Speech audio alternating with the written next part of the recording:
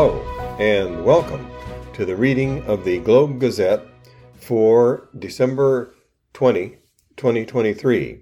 I'm your reader, Craig Shives. On the front page, the headline, in Election 2024, Colorado top court bans Trump from ballot.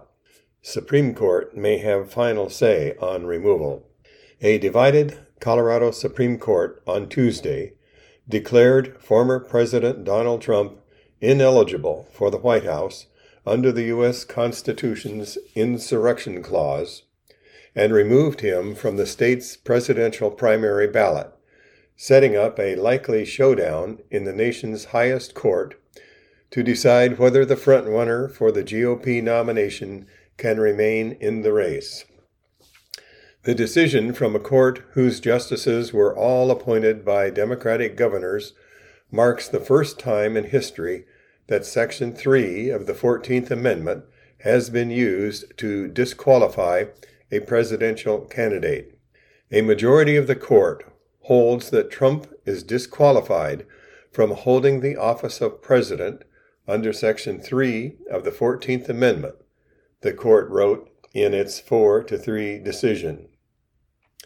Colorado's highest court overturned a ruling from a district court judge who found that Trump incited an insurrection for his role in the January 6, 2021 attack on the Capitol, but said he could not be barred from the ballot because it was unclear that the provision was intended to cover the presidency.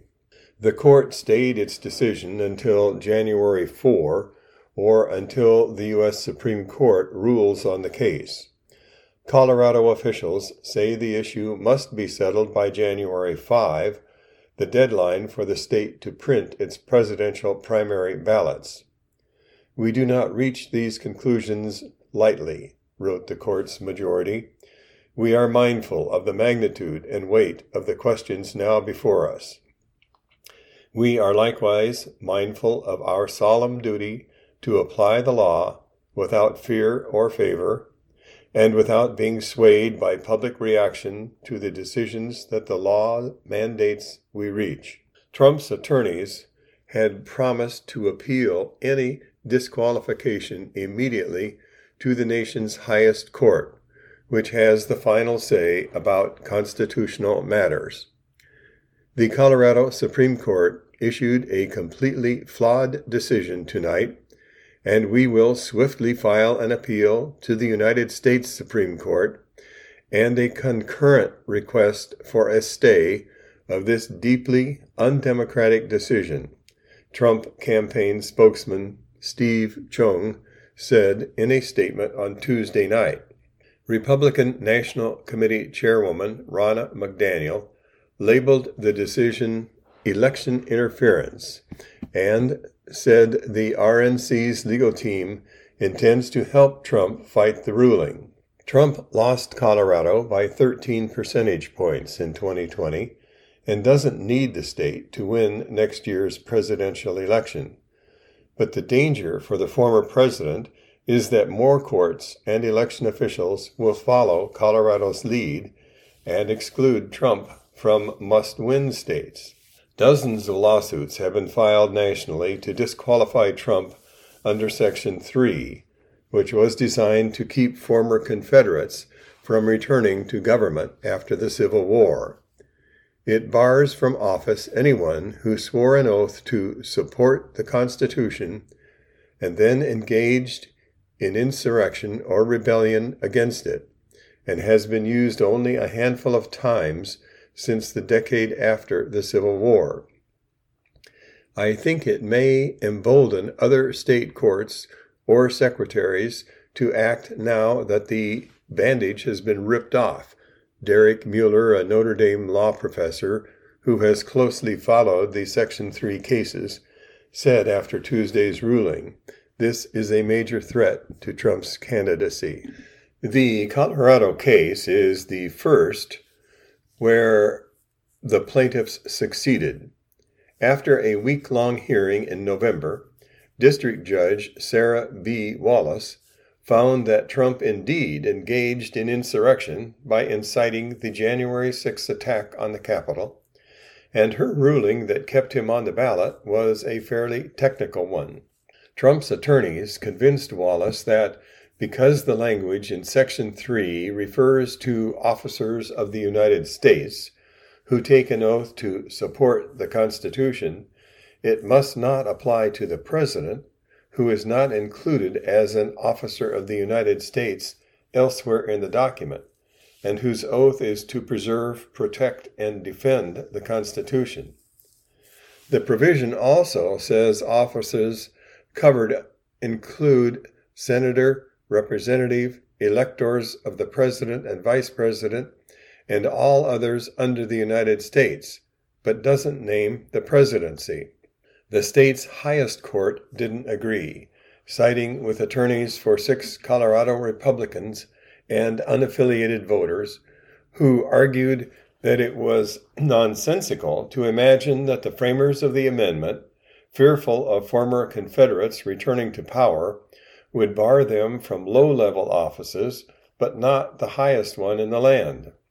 President Trump asks us to hold that Section 3 disqualifies every oath-breaking insurrectionist except the most powerful one, and that it bars oath-breakers from virtually every office, both state and federal, except the highest one in the land, the court's majority opinion said. Both results are inconsistent with the plain language and history of Section 3. The court's majority also dismissed Trump attorneys' arguments that Trump wasn't responsible for his supporters' violent attack, which was intended to halt Congress' certification of the presidential vote. President Trump then gave a speech in which he literally exhorted his supporters to fight at the Capitol, they wrote. The left-leaning group that brought the Colorado case, Citizens for Responsibility and Ethics in Washington, hailed the ruling. Our Constitution clearly states that those who violate their oath by attacking our democracy are barred from serving in government, its president, Noah Bookbinder, said in a statement. The ruling stands in contrast with the Minnesota Supreme Court, which last month decided the state party could put anyone it wants on its primary ballot. It dismissed a Section 3 lawsuit, but said the plaintiffs could try again during the general election. Also on the front page, an article entitled Illegal Crossings Continue to Surge in Remote Regions. Congress, White House, weigh major asylum limits.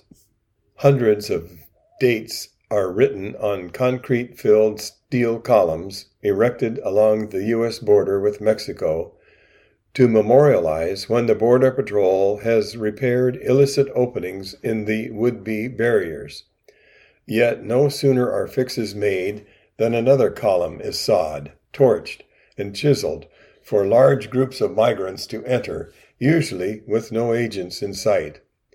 The breaches stretch about 30 miles on a washboard gravel road west of Lukeville, an Arizona desert town that consists of an official border crossing, restaurant, and duty-free shop. The repair dates are mostly since spring, when the flat desert region, dotted with saguaro cactus, became the busiest corridor for illegal crossings. A Border Patrol tour in Arizona for news organizations showed improvements in custody conditions and processing times, but flows are overwhelming. The huge spike in migrants and resulting chaos at various border locations increased frustration with the Biden administration's immigration policies and put pressure on Congress to reach a deal on asylum. The numbers nudged the White House and some congressional Democrats to consider major limits to asylum as part of the deal for Ukraine aid. As Homeland Security Secretary Alejandro Mayorkas left closed-door talks with congressional leaders Friday, dozens of migrants from Senegal, Guinea, and Mexico walked along the Arizona border wall built during Donald Trump's presidency, looking to surrender to agents. A Mexican woman walked briskly with her 2 daughters and 5 grandchildren, ages 2 to 7, after being dropped off by a bus in Mexico and instructed by guides.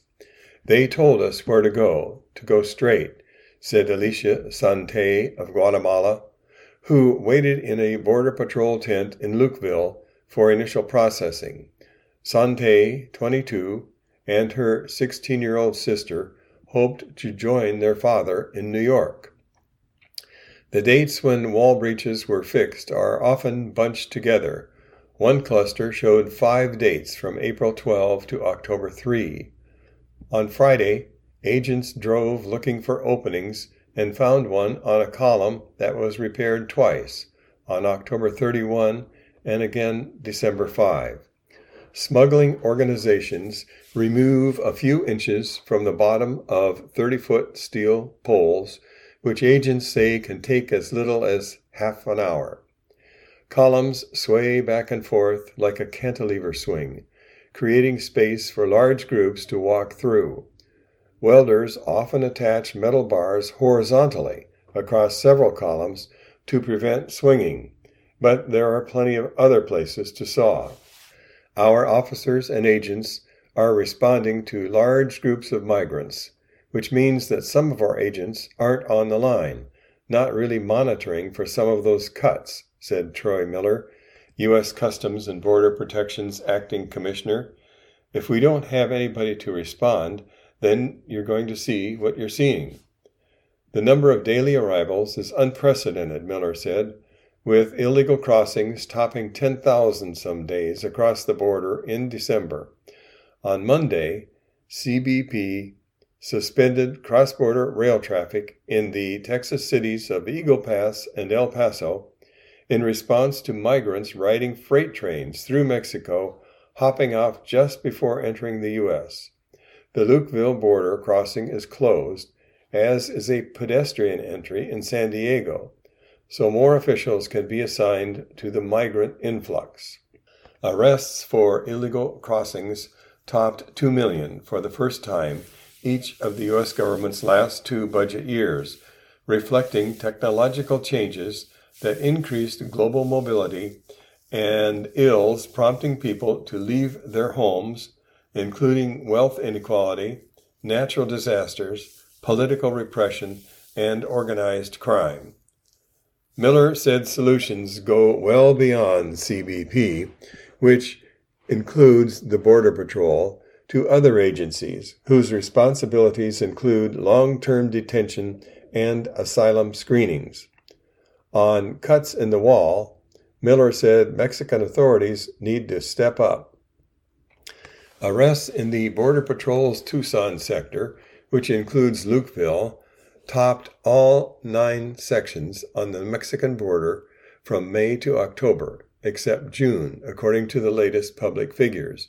It is a throwback to the early 2000s, before traffic shifted to Texas, but the demographics are much different. Arrests of people and families neared 72,000 in the Tucson sector from October 1 through December 9, more than 9 times the same period last year. That's a big change from when almost all migrants were adult men. Arrests of non-Mexicans topped 75,000, nearly quadruple the number from a year ago, and more than half of all sector arrests. Singhalese people accounted for more than 9,000 arrests in Tucson from October 1 to December 9, while arrests of people from Guinea and India each topped 4,000. Agents encountered migrants from about 4 dozen Eastern Hemisphere countries. Agents who pick up migrants near the wall drive them to Lukeville to start the processing. They drive about 45 minutes to a station in Ajo that was built to detain 100 people, but housed 325 on Friday. Some are bused to other Border Patrol sectors, but most are sent to Tucson, about 2 hours away.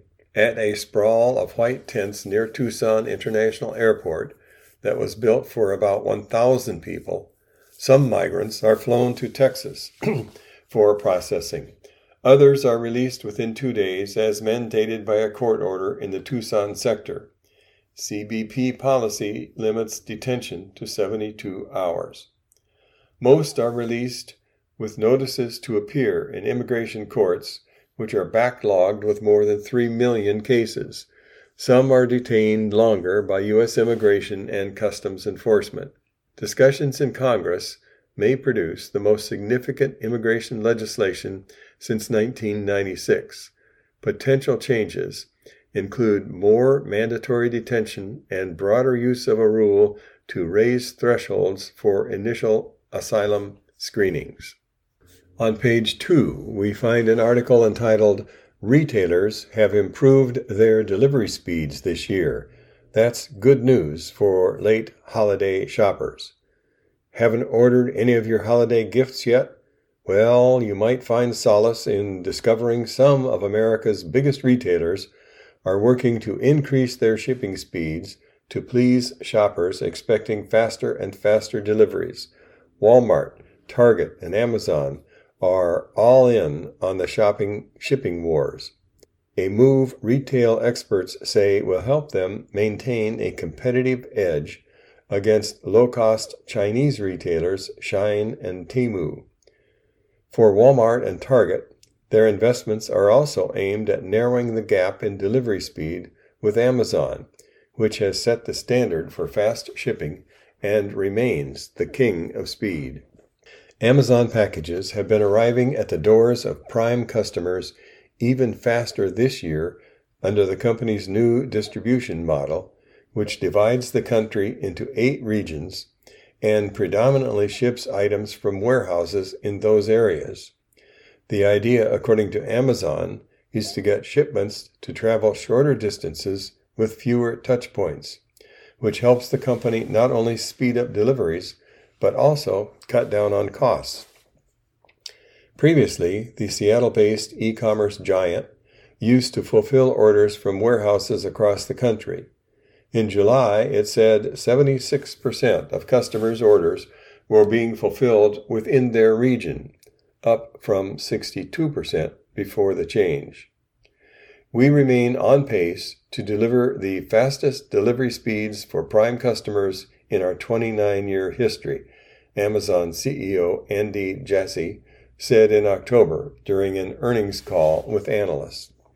Company executives have noted faster shipping is also being driven by Amazon's expansion of same-day delivery, which was first rolled out in 2015 to Prime members who currently pay $139 a year for free 2-day shipping and other perks.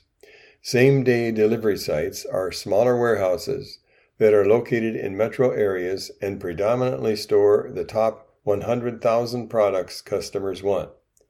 Amazon Vice President of Delivery Experience, Sarah Matthew, said the company currently has 55 of these sites in the country, and it has plans to double the number in the coming years.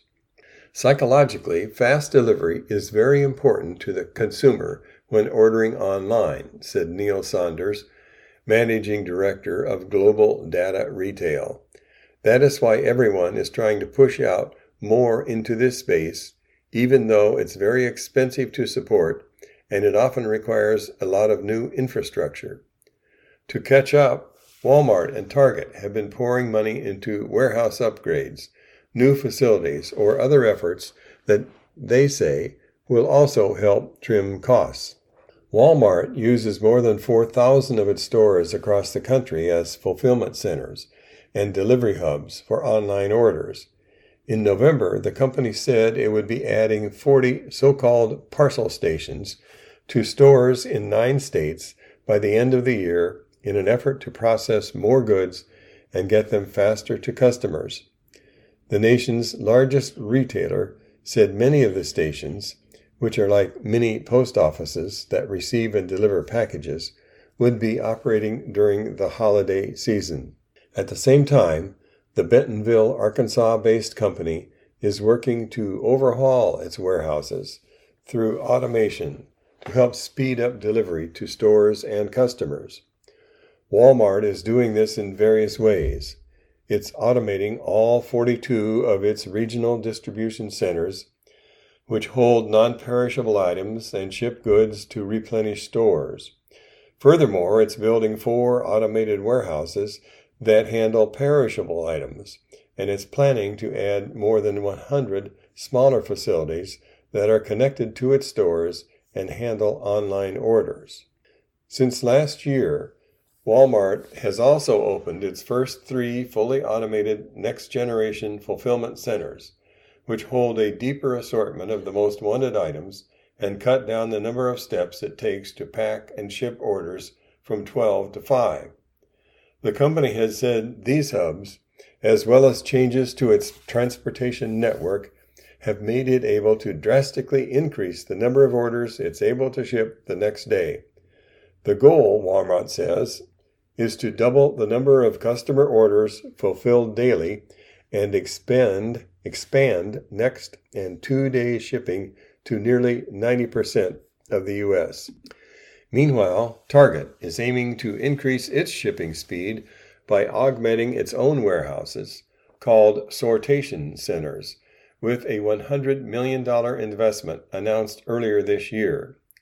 Sortation centers receive packages for online orders from 30 to 40 surrounding Target stores that are sorted, batched, and routed for delivery to local neighborhoods by a third-party carrier or shipped, which Target owns. The warehouses are expected to double their delivery volume to more than 50 million packages this year, with a growing number of items delivered to customers the next day. The company, which currently has 10 around the country and plans a modest increase to at least 5 by early 2006, said it expects to deliver 9 million packages from sortation centers during the holiday season. These facilities have transformed how we move inventory with speed and precision to guest doorsteps, Target's Executive Vice President and Chief Operations Officer John Mulligan told analysts earlier this year. Though both Walmart and Target use their physical footprint to help fulfill online orders, Jason Goldberg, the Chief Commerce Strategy Officer at the advertising plant Publicis, noted that Amazon has far more warehouse space and trucks than Walmart and Target. He said even if both Target and Walmart were to dramatically add more delivery hubs, they still wouldn't be able to catch up with Amazon. It's almost hard to imagine you could ever catch up with Amazon's model, Goldberg added. In national and world news on page 3, we find an article entitled Dozens Killed in Strikes in the Israel-Hamas War. UN Council members again postpone vote in attempt to halt fighting. The Israeli army raided and detained staff at 2 of the last functioning hospitals in Gaza's north, where the defense minister said Tuesday that troops were working to completely clear out Hamas militants. Israel bombarded towns across southern Gaza with airstrikes, killing at least 45 Palestinians and pressing ahead with its offensive, with renewed backing from the United States despite rising international alarm.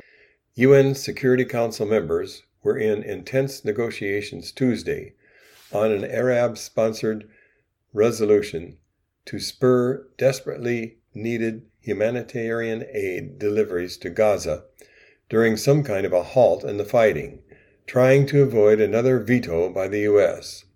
A vote on the resolution, first postponed from Monday, was pushed back again until Wednesday, as the U.S. asked for more time. Talks continued in an effort to get the Biden administration to abstain or vote in favor of the resolution.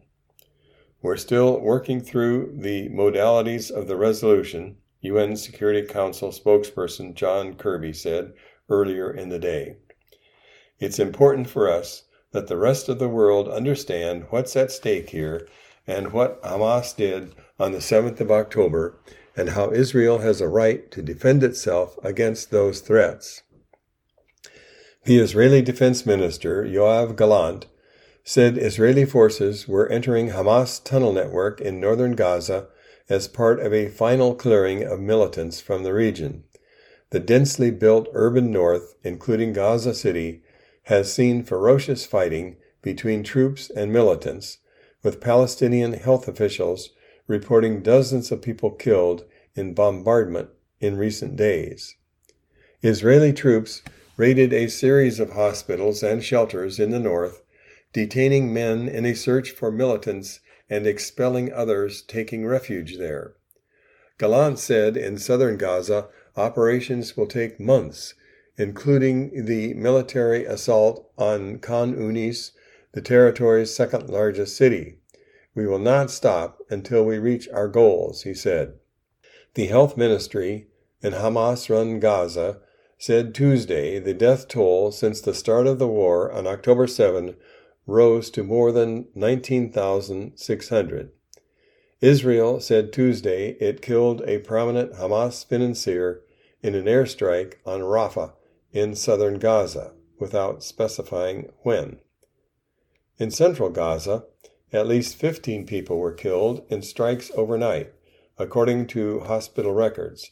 Among the dead were a mother and her 4 children as they sat around a fire, according to an AP reporter who filmed the aftermath.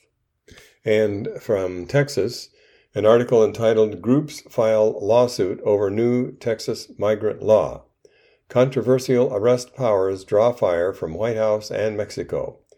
The White House and Mexico's president on Tuesday came out strongly against a new Texas law that would allow police to arrest migrants who illegally cross into the U.S. and empower local judges to order them to leave the country. Also Tuesday, civil rights groups and Texas' largest border county filed a lawsuit calling the measure that Republican Governor Greg Abbott signed into law less than 24 hours earlier an unconstitutional reach over the U.S. government's authority on immigration. The Texas law that takes effect in March could be the test of how aggressively a state can limit immigration and a surge in illegal crossings in remote areas that has escalated pressure on Congress to reach a deal on asylum. Abbott said Tuesday that Texas is going to such dramatic lengths because of frustration over the Biden administration's immigration policies. White House Press Secretary Karine Jean-Pierre criticized the state's approach as extreme and dehumanizing to immigrants. She would not say whether the Justice Department would challenge the law. And now an article entitled "Google Will Pay $700 Million in App Store Settlement. Company Reaches Deal Over Anti-Competitive Payment Practices." Google agreed to pay $700 million and make other concessions to settle allegations that it stifled competition against its Android App Store, the same issue that went to trial in another case that could result in bigger changes. Though Google struck the deal with state attorneys general in September, the settlement's terms weren't revealed until late Monday in documents filed in San Francisco federal court. The disclosure came a week after a federal court jury rebuked Google for deploying anti-competitive tactics in its Play Store for Android apps. The deal includes $630 million to compensate U.S. consumers funneled into a payment processing system that state attorneys general alleged drove up the prices for digital transactions within apps downloaded from the Play Store. That store caters to the Android software that powers most of the world's smartphones. And that does it for today's reading of the Globe Gazette for December 20, 2023. I'm your reader, Craig Shives. Thanks for listening. Hello, and welcome to the reading of The Messenger for December 20, 2023. I'm your reader, Craig Shives. The headline on the front page reads, "Knipple reflects on 45 years of service." Brett Knipple always wanted to be a law enforcement officer when he was growing up. In those days, the late 1970s, officer candidates had to be 21 to serve. So after graduating high school and working at Land O'Lakes, Knipple spent those few years preparing for his future career. In the meantime, I did all the civil service testing, the written test, strength and agility, all that kind of stuff, said Knipple, who is currently a deputy with the Webster County Sheriff's Office. I got on the civil service list and just waited. The opportunity to join the Fort Dodge Police Department as a patrolman came just 3 months after Knipple's 21st birthday. He started in March 1979 and stayed with the Fort Dodge Police Department, FDPD, until 1998 when he moved over to the Webster County Sheriff's Office. Now Knipple is closing in on the end of a 45-year career that spanned 2 law enforcement agencies. Iowa Code does not allow anyone aged 66 or older to be a full-time certified law enforcement officer, said Knipple's 66th birthday is rapidly approaching. While his last day on duty will be Thursday, Knipple's retirement goes into effect on Monday, the day before his 66th birthday. On Tuesday, Knipple was honored at the Webster County Board of Supervisors meeting and was presented several plaques commemorating his service. In the afternoon, there was a retirement reception at the Law Enforcement Center. Around the room were posters with photos of Knipple throughout the years, as well as numerous newspaper clippings from his career. I think it's monumental that somebody like Brett can spend 45 years serving our community, Sheriff Luke Fleener said. That's kind of exceptional because it is a difficult job. For now, Knipple's retirement plans are to stay busy farming crops and cattle on his wife Margot's family farm. Knipple's 45 years in uniform were anything but boring. In between writing speeding tickets and making arrests, he helped deliver several babies when their mothers weren't able to make it to the hospital, and emergency medical services weren't able to get there in time. Less than 18 months into his career at the FDPD, Knipple was wounded when he was struck by a bullet by being shot at as he walked out of the police station, then located at the Fort Dodge Municipal Building. A Messenger article from the Time reported that about 9 p.m. on August 11, 1980, Pearl John Rauhauser, 53, drove up to the door of the police station and fired a .22 caliber rifle at Knipple, who was a patrolman and was walking down the steps at the time. The bullet went through Knipple's left thigh, then entered the right thigh, where it got lodged. A spokesman at Trinity Regional Hospital said he would need to wear a cast, but there wouldn't be any permanent damage. Prior to the shooting, Rauhauser had made threatening phone calls to judges and other officials, saying he was going to shoot a policeman. The article reported Rauhauser was apprehended a short time later and charged with attempted murder and going armed with the intent to do bodily harm. Another Messenger article reported that Rauhauser was angry at Knipple because the officer had filed a harassment charge against him after Rauhauser had made numerous threatening phone calls to the police station when Knipple was on duty as a dispatcher. Rauhauser later pleaded guilty to the attempted murder charge and was sentenced to up to 10 years in prison. Knipple recalls one incident that will forever stick out in his mind.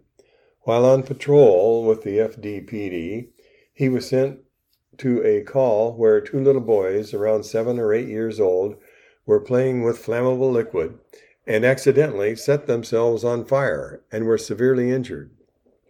That one hits me hard because they were the same age as my kid, he said. In July 1989, Knipple received a letter of commendation from then FDPD Chief Barry Weber for assisting with the apprehension of a robbery suspect while he was off duty.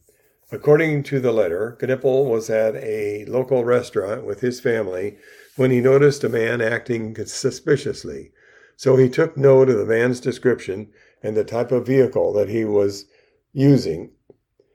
Knipple then provided the information to on-duty officers who were then able to locate and arrest the robbery suspect.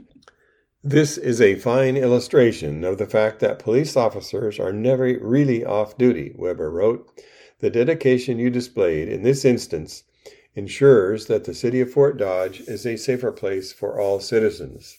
In 1991, after Weber resigned, Knipple was one of 12 applicants for the position of chief of police. Ivan Metzger would eventually get the job.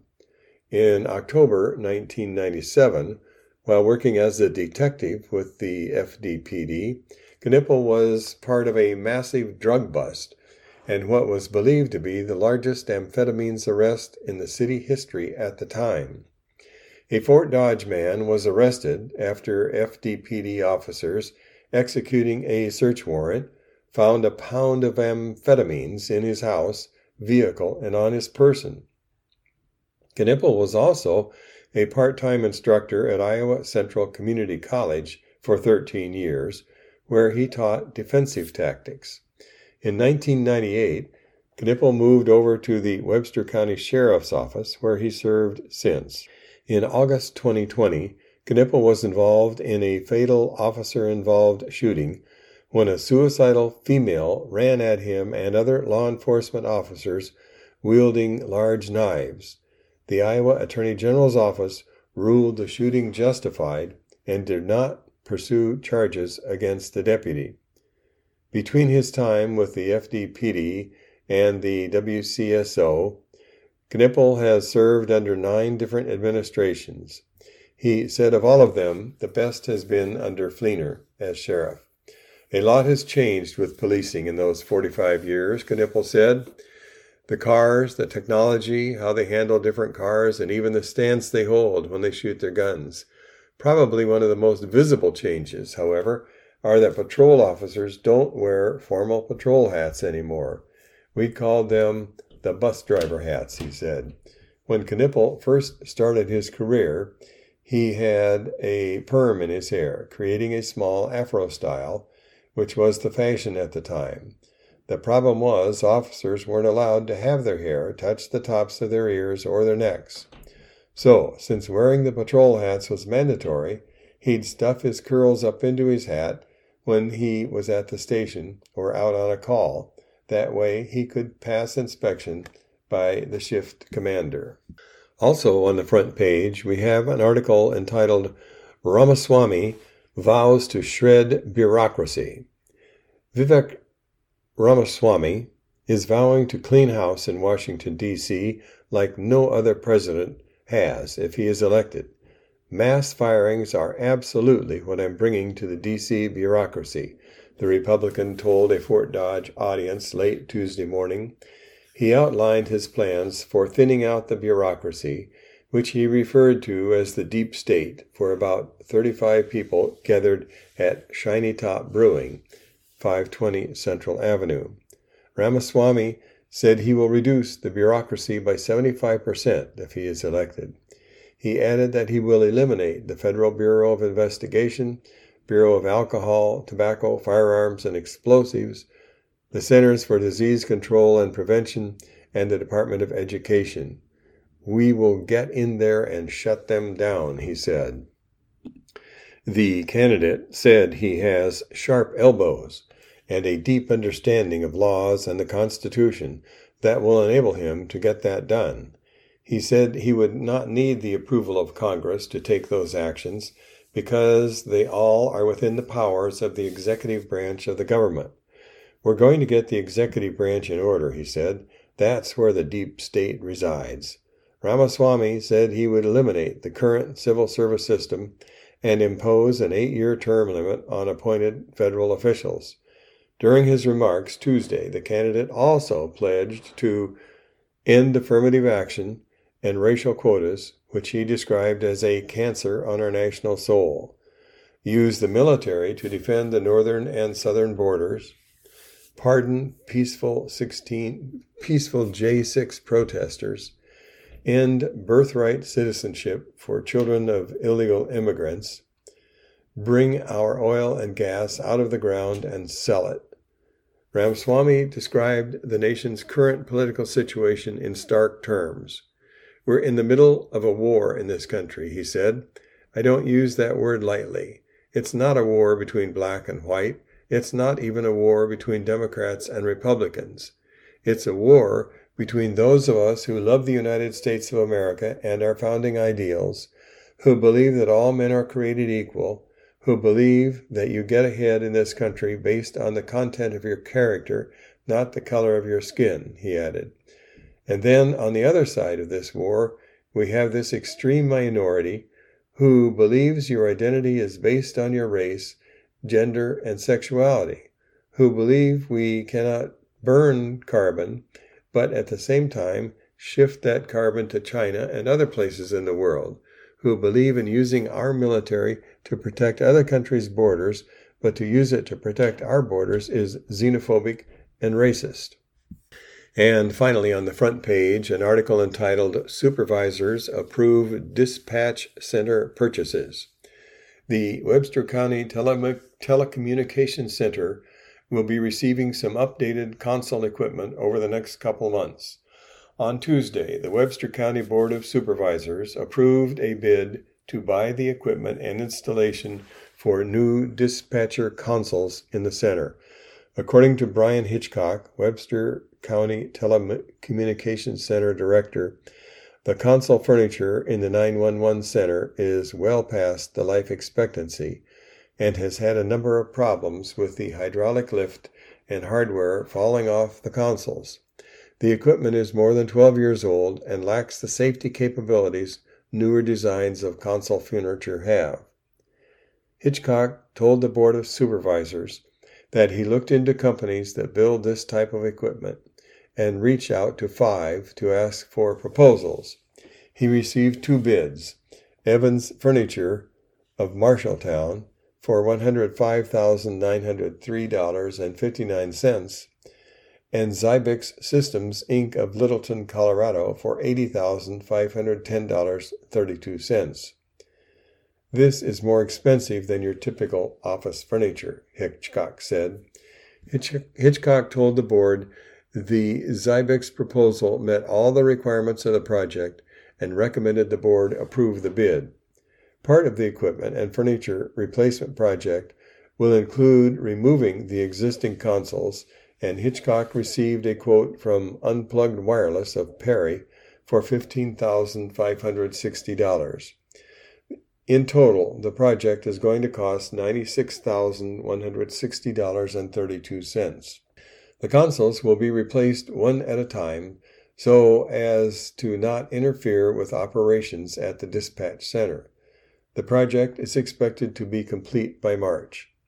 In other business, the board also approved the promotion of dispatcher Christy Lumsden to communication manager effective December 25. Lumsden has been a dispatcher for Webster County for 7 years. She will receive a salary of $57,000. On page 3, we find an article entitled Donald Trump Banned from Colorado Ballot in Ruling by State's Supreme Court. A divided Colorado Supreme Court Tuesday declared former President Donald Trump ineligible for the White House under the U.S. Constitution's Insurrection Clause and removed him from the state's presidential primary ballot, setting up a likely showdown in the nation's highest court to decide whether the frontrunner for the GOP nomination can remain in the race. The decision from the court, whose justices were all appointed by Democratic governors, marks the first time in history that Section 3 of the 14th Amendment has been used to disqualify a presidential candidate. A majority of the court holds that Trump is disqualified from holding the office of president under Section 3 of the 14th Amendment, the court wrote in its 4-3 decision. The Messenger's editorial on page 4 is entitled Service to His Community is Central to Terry Moenke. When the Fort Dodge City Council ends its business meetings, traditionally the mayor calls for a motion to adjourn. That did not happen Monday evening. Instead, Councilman Terry Moenke called for the motion to adjourn, and when that motion passed, he rapped the gavel on the table to end the meeting. When he did that, he essentially wrapped up his 10-year career as a councilman. It was a decade of service in which he spent thousands of hours working on various projects he felt were necessary for the public good. They included improving the riverfront, updating the infrastructure on the city's northwest side, starting a municipal broadband utility, and even replacing the steps on the front of the municipal building. He also exercised oversight of the city government on behalf of the citizens. In fact, few other council members in recent history would grill city staffers the way Moenke did. Recapping a decade of service on the council barely begins to cover how much Moenke has done for the Fort Dodge community. He started a program called Backpack Buddies, which provided qualifying students with nutritious food to eat on the weekends. Volunteers initially loaded that food into backpacks, giving the program its name. Then, in 2007, inspired by something he saw at an army base, Moenke proposed creating a local park in which veterans would be honored by trees planted in their memory. A site alongside Badger Lake was selected, and in 2008, construction of the park began. Today, the site is known as Terry Moenke Veterans Memorial Park. Moenke is a member of the Pleasant Valley Awareness Committee. He has served on the boards of the Almost Home Humane Society of North Central Iowa, the American Red Cross, Fort Dodge Convention and Visitors Bureau, today Visit Fort Dodge, and the Paula J. Baber Hospice Home. In 2020, he received the Catalyst Award, the highest honor of the Greater Fort Dodge Growth Alliance. In presenting the award on behalf of the Growth Alliance, Matt Johnson said Moenke is less about talking and more about action. That is a very accurate description.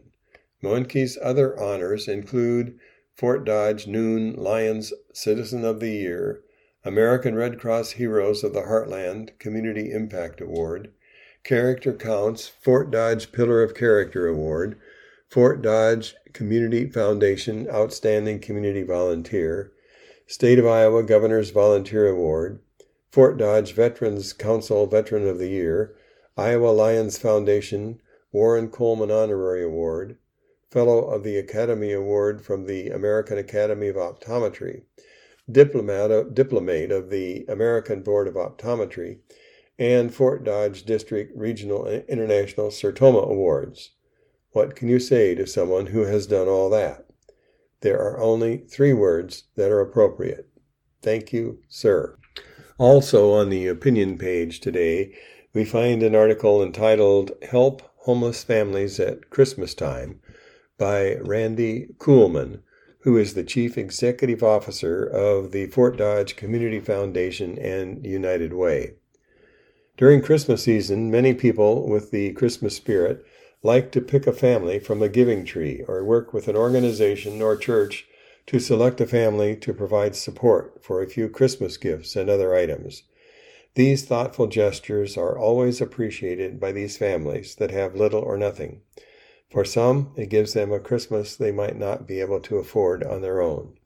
But have you ever wondered how a homeless family with children can even have a Christmas without a home?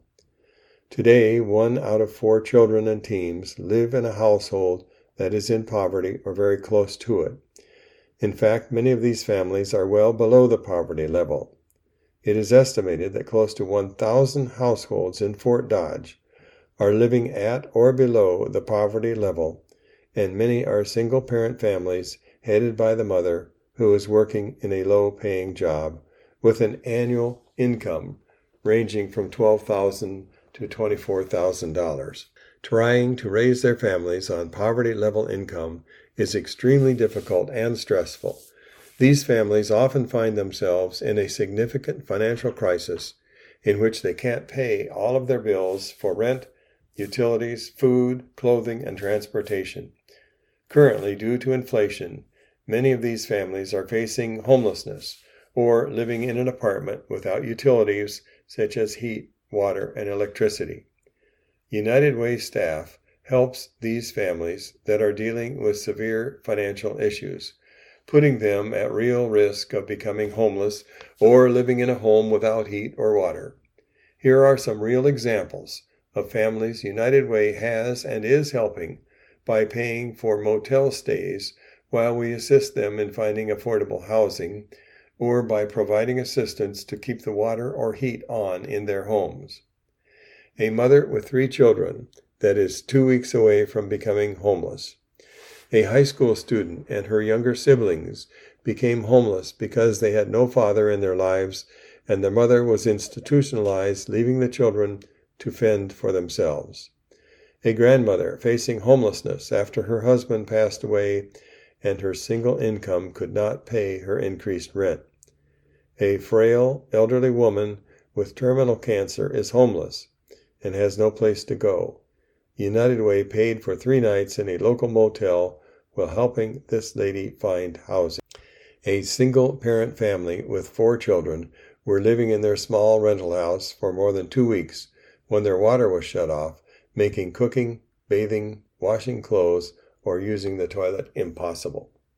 A single-parent family loses everything they own in their apartment due to a fire, so they are immediately homeless and without clothing and other basic living items. These are just a few examples of how United Way is helping desperate and impoverished families. There are so many more families that we have helped, and our assistance is not feasible without the charitable support we receive from kind-hearted citizens. The needs are high, and the need for United Way financial support is great. We hope during this Christmas season, many citizens will step up and help. A donation to United Way can truly make a difference for so many in need of a helping hand. Citizens interested in donating to United Way can do so by mailing a check payable to United Way of Greater Fort Dodge, 24 North 9th Street, Suite B, Fort Dodge, Iowa.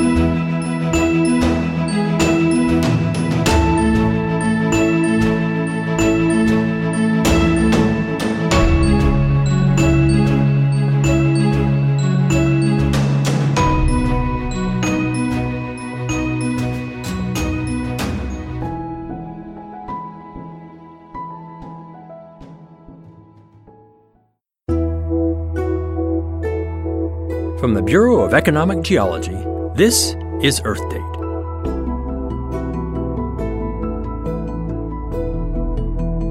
Shortly after modern humans arrived in Europe, the Neanderthals disappeared, and scientists think we had something to do with it. Neanderthals, or their direct ancestors, migrated out of Africa and into the Middle East and Europe around 250,000 years ago. Soon, they were well adapted to the environment. Large eyes helped them see in the longer nights and darker winters. Stout bodies helped them retain heat and handle large prey, and provided space for the large liver and kidneys needed for a diet heavy in protein. Their brains were as big as ours, but spent processing power on their greater visual and motor abilities. This may not have allowed them to develop higher communication or conceptual thinking to match ours, which may have been their downfall. Modern humans arrived on the scene 45,000 years ago, less physically adapted, but more mentally adaptable. We had cooperative hunting methods superior to the Neanderthals, allowing us to outcompete them for food, and perhaps reducing the large herbivore populations that they depended on. We also had superior tools and weapons. When there were conflicts between the groups, as there have been among tribes throughout history, our superior technology probably allowed us to prevail. But we weren't only fighting. There must have been considerable interbreeding, since we can find 1 to 3% of the Neanderthal genome in modern man. Which means the Neanderthals never completely disappeared. A little bit of them is alive in us today. I'm Scott Tinker. Earth Date is produced by the Bureau of Economic Geology at the University of Texas at Austin, with support from Schlumberger, helping oil and gas companies increase production and efficiency while lowering environmental impact. You can hear more Earth Date stories at earthdate.org.